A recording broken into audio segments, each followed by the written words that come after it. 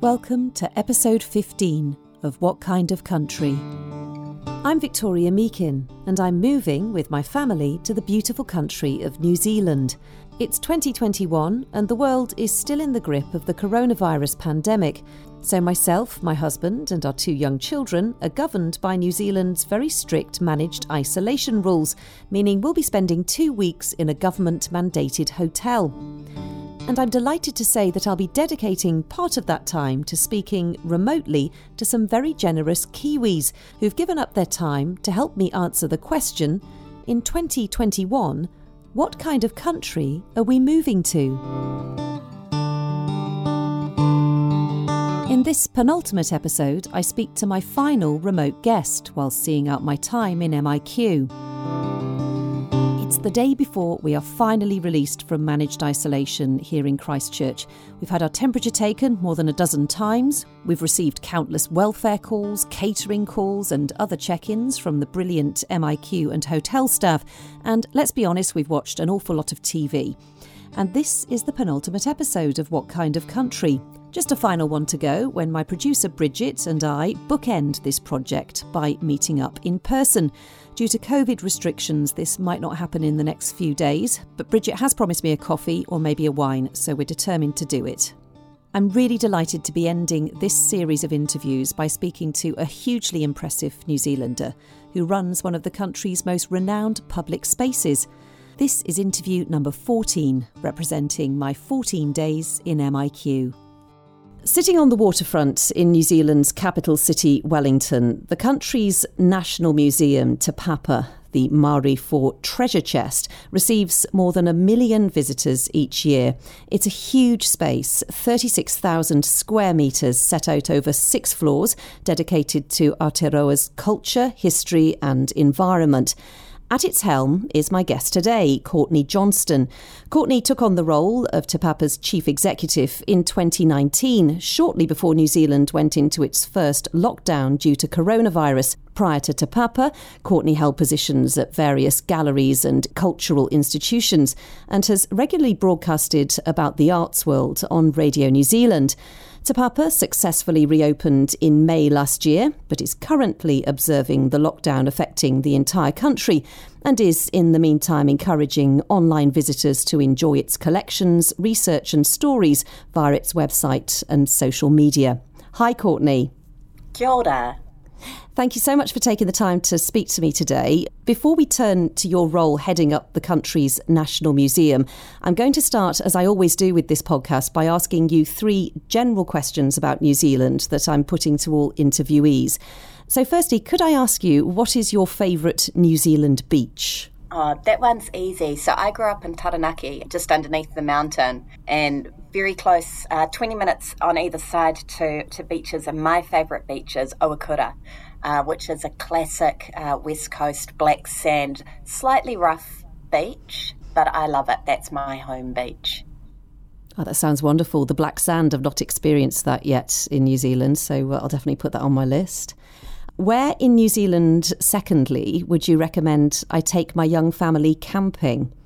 Oh, look, Victoria, I have to be really honest with you. I hate camping. I don't believe in downgrading my lifestyle. So I'm going to say I hope great. Some other people gave you a great answer to this question because I have nothing for you. I have got quite a long list, so that is absolutely fine. And question number 3, can you name one thing that you think every visitor to New Zealand should experience? I think this is a funny thing to say, but I think it's our accent. You know, That's something that I love when I go to other countries, as distant as that idea feels. But the way that there is no one New Zealand accent, it varies all over the country.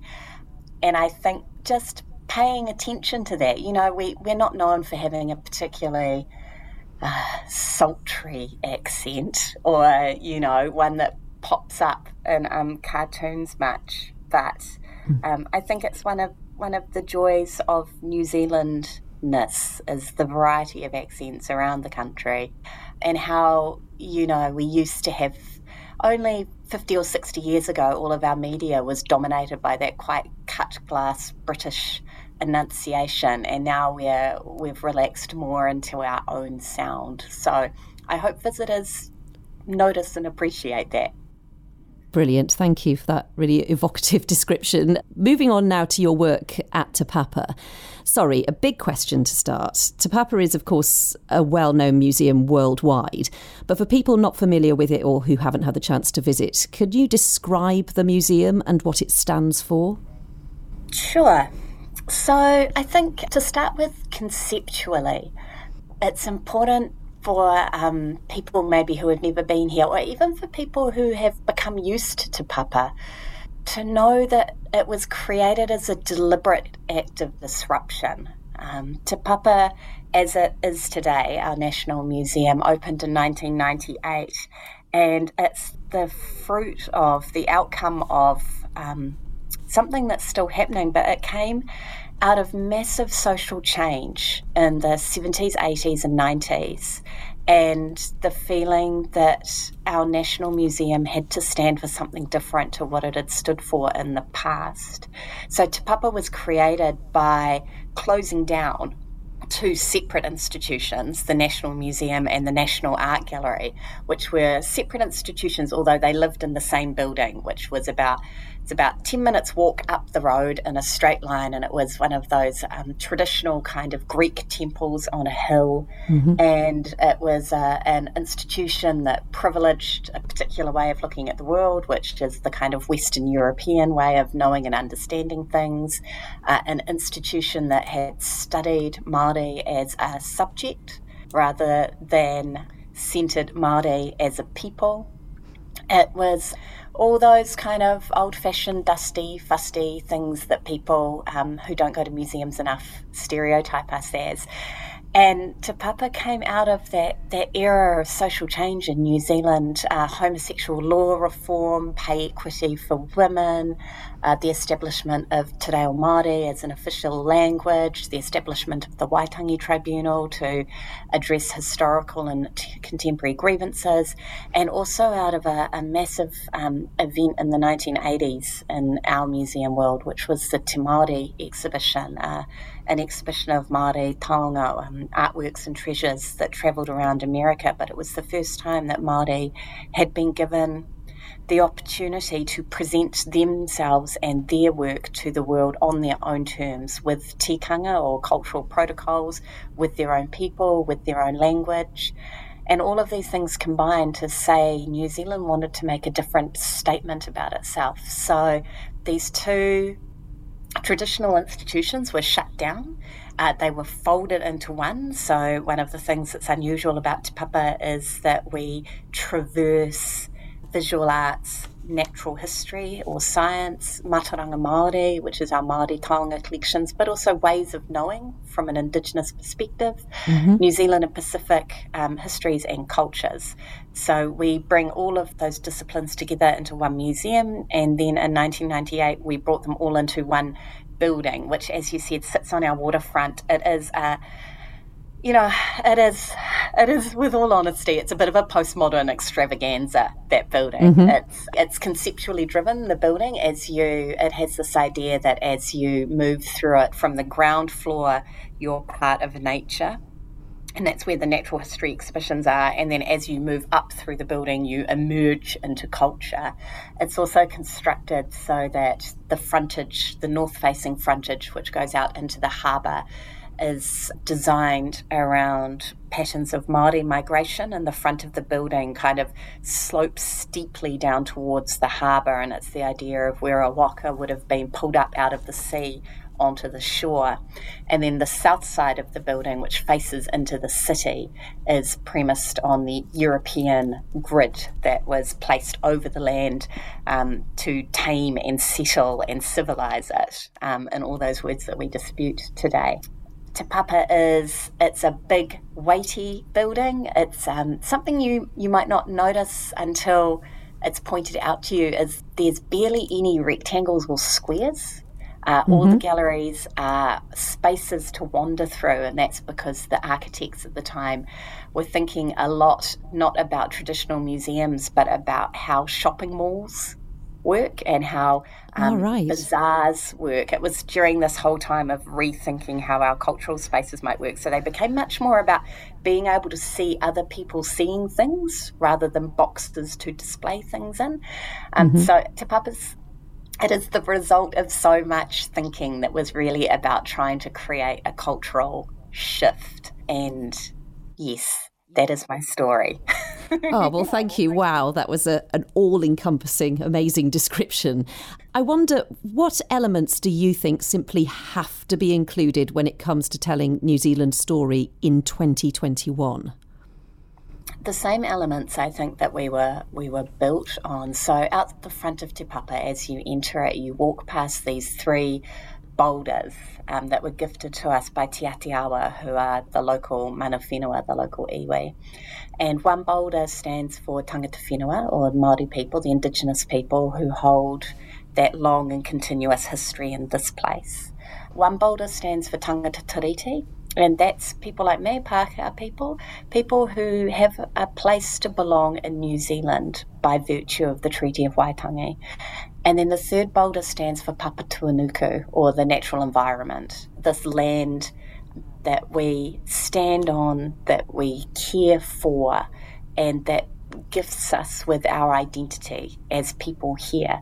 And so that's actually what I come back to all the time, that triumvirate, I guess, of tangata whenua, tangata tiriti, and Papatuanuku, of people coming together in this place, understanding each other, understanding our history together, creating a future together, and doing it all within this environment that we affect and we are dependent on, and we have a duty of care for.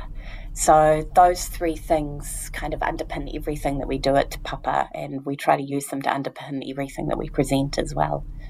Of the exhibitions that are currently running at Te Papa, could you pick out a highlight for me?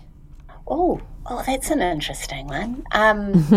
I do. Oh, goodness. So we have very, very long-term, almost permanent exhibitions, which are the ones that people visit over and over and over again and become very attached to.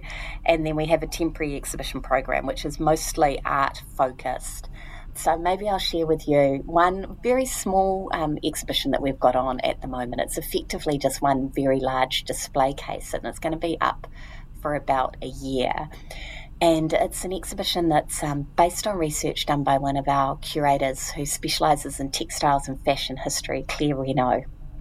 And the exhibition is about the feather trade in New Zealand and internationally, sort of over that colonial period, sort of 1860s through to about 1910.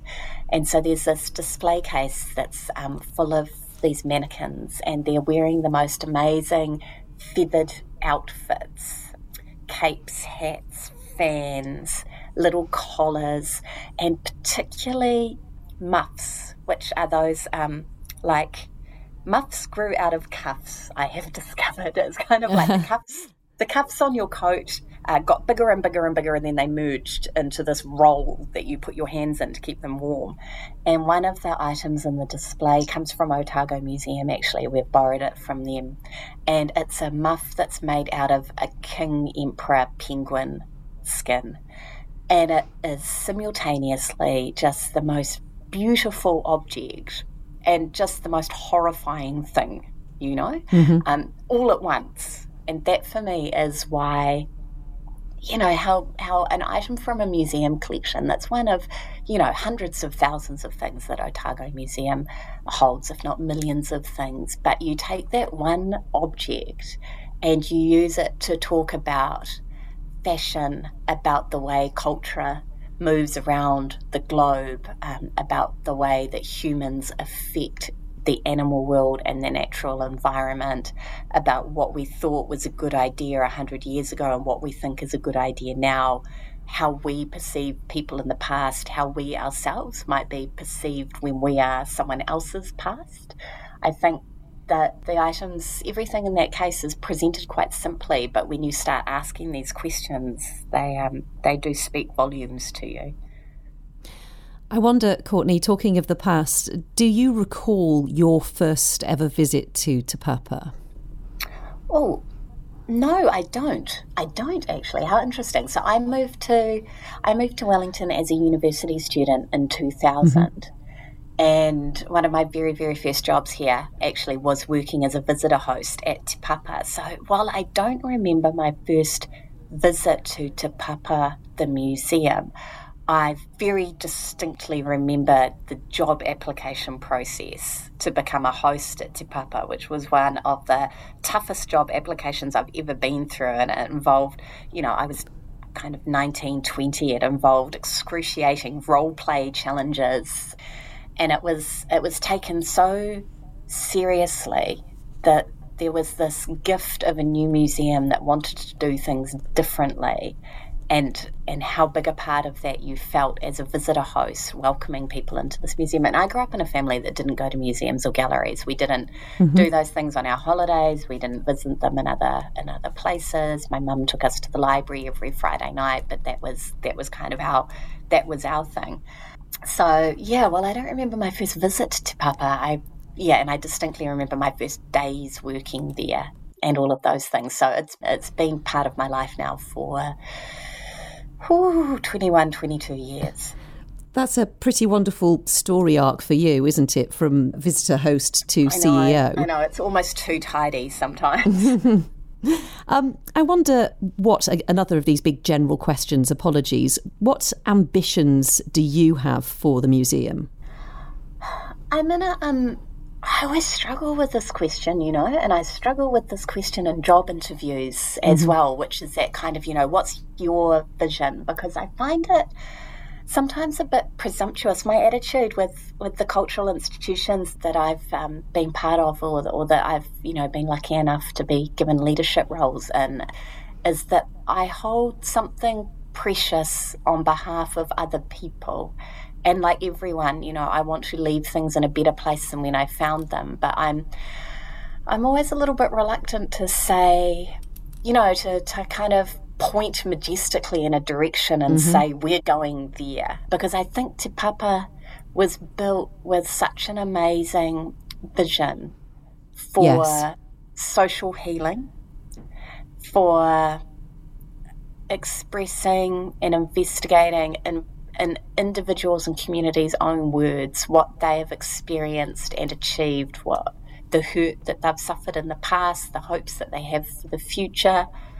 I always think that Te Papa has this incredibly special wairua or spirit, and my job is to help that spirit flourish and to give all of New Zealand a sense of having a place to stand and to speak their truth and to see themselves reflected to them in a way that they understand and want to share with others. So it's not quite that I see myself as a facilitator, because I think I have to be braver than that. But I don't see myself as a person. I know museum directors. I've seen museum directors who do have that very individual vision, whereas I think mine is more of a collective one. Yeah, I do, and I think I'm so in love with the idea of Te Papa and such a believer in it that, in a funny kind of way, my vision seems almost sort of irrelevant, because I feel like I am part of a community, and my role in that community is often to speak for it. But in doing that, you're shaping up the community's belief for sharing rather than speaking from your own individual standpoint. As someone who's also worked in the broadcast media speaking more generally about the arts, I wonder these days, how often do you get out to other museums and galleries? Quite a lot, because I'm married to another museum director. Right, okay. So I spend quite a lot of time at Pātaka in Porirua, which is my husband's museum. It's still... I've moved in and out of museums in my career, so I've also worked in libraries and in digital companies, actually. So museums, galleries, libraries, and digital. And I've always stayed involved in the arts. And so I'm lucky I live in the centre of Wellington. It means that in the weekend it's very easy for me to go around the dealer galleries. I travel in order to see particular shows in other places. A big part of my social life is just built around art in particular. So it's just sort of, if I wasn't doing it for a job, I would be doing it as part of my normal life anyway. And that's sort of the way I've either been lucky enough to be working in the sector and getting to play in it as well, or I've been working outside of the sector and being able to volunteer back in different kinds of ways. So I can't kind of imagine my life without it. Courtney, thanks so much for painting that picture of Te Papa. I know we've only just scratched the surface. The phrase you used, created as a deliberate act of disruption, will stay with me. I like that one. That's very cool. I'm going to ask you a final question, which is moving back to one of those general questions I've been asking all my interviewees. I wonder, what one piece of advice would you give to a newcomer to New Zealand who has just arrived and is planning to make a life here? Join your local library. Yeah. There you go. Very straightforward. Absolutely. New Zealand's got an amazing, amazing national library service. And there are some, throughout New Zealand, there are some amazing community libraries. They're the most vibrant spaces. And they're free, and they're warm, and they're safe, and they're exploratory places. Yeah, join your local library. Excellent. I'll do that. That's fantastic. Thank you. And really achievable. Yes. Yeah, absolutely. Courtney, thank you so much for your time. It's been great to speak to you today. You're really welcome. Thank you, Victoria. My thanks to Courtney Johnston for speaking to me today. You can find Te Papa online by going to tepapa, tepapa.govt.nz.